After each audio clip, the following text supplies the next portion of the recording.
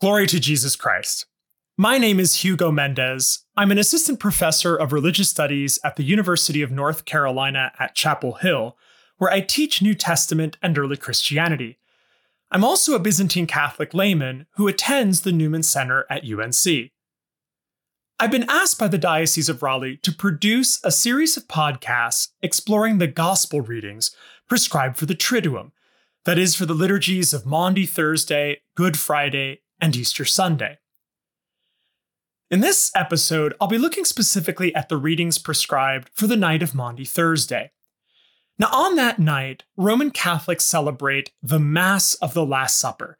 That is, the Mass that commemorates the first Mass, the gathering at which Jesus, on the night before his death, celebrated the first Eucharist in the presence of his disciples. In the Mass, we read an account of that celebration. But interestingly, that account comes not from a particular gospel like Matthew, Mark, Luke, or John, but from an epistle. Specifically, we read Paul's account of that night in his first letter to the Corinthians. In chapter 13, Paul writes, "Brothers and sisters, I received from the Lord what I also handed on to you, that the Lord Jesus, on the night he was handed over, took bread, and after he had given thanks, broke it and said, 'This is my body that is for you. Do this in remembrance of me.' In the same way also the cup after supper, saying, 'This cup is the new covenant in my blood. Do this as often as you drink it in remembrance of me. For as often as you eat this bread and drink the cup, you proclaim the death of the Lord until he comes.'" Now, this same event, the institution of the Eucharist, is also narrated in most of the Gospels in the New Testament. We find it described in Matthew 26, in Mark 14, and in Luke 22. But oddly enough, no mention of the first Eucharist occurs in the Gospel of John. It's really remarkable. It's the one and only Gospel in the New Testament that does not describe the event. And so we can appreciate the irony that the Roman lectionary appoints not Matthew, not Mark, not Luke for the gospel on Maundy Thursday night, but the Gospel of John. Specifically, it invites us to read John chapter 13, verses 1 through 15. Now, admittedly, this passage in John does describe the same night, the same gathering between Jesus and his disciples. The gospel even mentions that a supper is going on in verses 2 and 3. But what it does is describe for us what else happened that night, what else Jesus said and did in the company of his disciples. In other words, it complements what we know from Paul and from the other gospels. It seems to deliberately skip over those things that we already know as John's readers. And it gives us other sources, additional information, stories we haven't heard about that night. In the passage the church reads on Maundy Thursday, the gospel describes something else occurring during the supper that no other gospel, no other writing in the New Testament preserves. So let's look at it more closely. We begin with verse 1. Before the feast of Passover, Jesus knew that his hour had come to pass from the world to the Father. He loved his own in the world, and he loved them to the end. Now, at the beginning of this passage, John emphasizes the supernatural knowledge of Jesus. John, after all, is the one gospel that expressly calls Jesus God. You recall the first line of the gospel, "In the beginning was the Word, and the Word was with God, and the Word was God." In this passage, the gospel begins by reminding us, by pointing us to Jesus' divine foreknowledge. Jesus, at the Feast of the Passover, is aware that he's about to leave the world, and that he is going to ascend to the Father. So the passage continues. The devil had already induced Judas, son of Simon the Iscariot, to hand him over.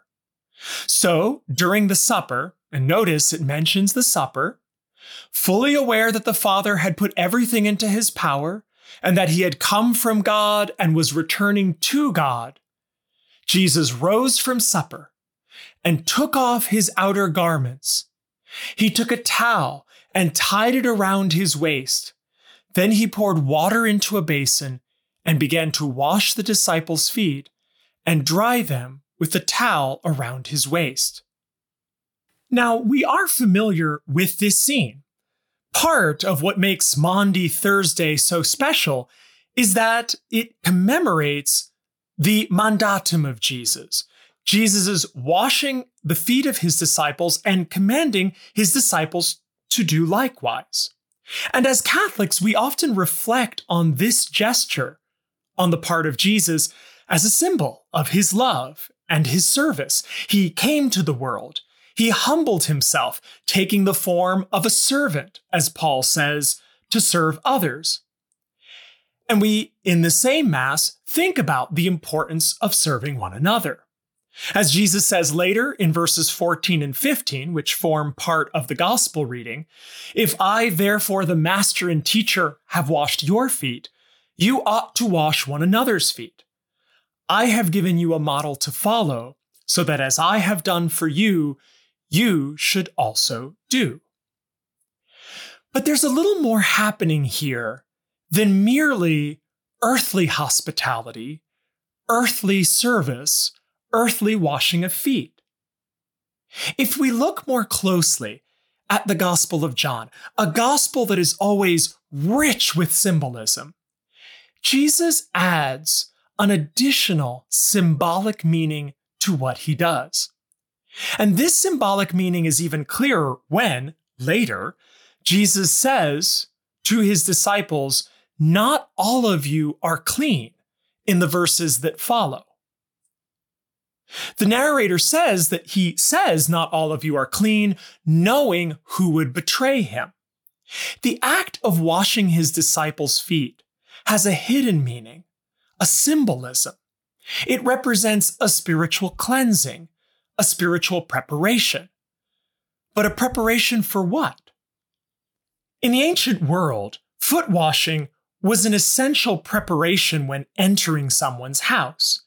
People bathed infrequently, and they walked, sometimes barefoot, on unpaved streets or through fields with dirt and animal feces, and so their feet were quite naturally filthy.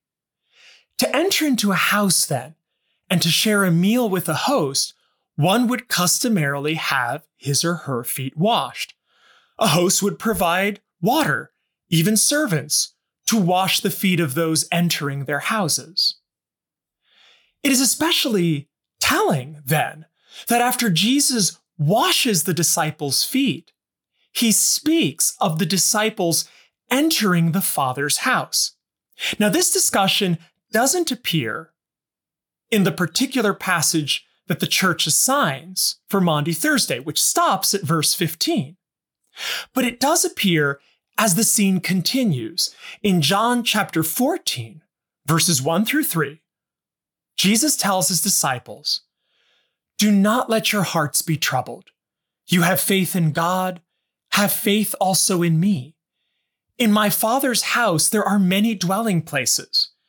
If there were not, would I have told you that I go to prepare a place for you?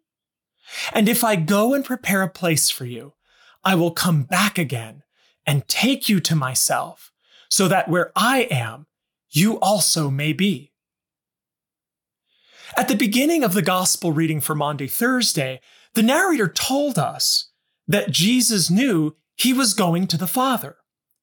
What Jesus reveals to his disciples as the supper continues is that although he is leaving, he will not leave the disciples behind. He is going to the Father's house precisely to prepare a place for them there, so that they too can dwell with the Father. What Jesus is doing then, in washing the disciples' feet, is welcoming them into the Father's house. He is foreshadowing, symbolizing their reception into that house. It's a symbolic act. It's an eschatological act. It points us to that future reality. So John, among the Gospels, may not describe the Eucharist per se. He may not sit down and tell us about the institution of this sacrament. But he does describe what the sacrament is ultimately about. It's about welcoming. By washing his disciples' feet, Jesus welcomes them into the Father's house, just as by sharing a meal with them, the scene described in the other Gospels, he gives them a foretaste of the meal they will share in the Father's house, the eternal banquet they will enjoy with God. John works in parallel with the other Gospels. It complements the other Gospels.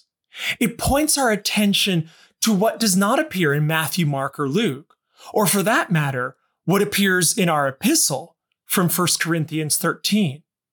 It gives us another breathtakingly beautiful spiritual image, an image of being welcomed into the dwelling places of God, a reminder that although Jesus is leaving this world in his resurrection and his ascension, he will take us with him.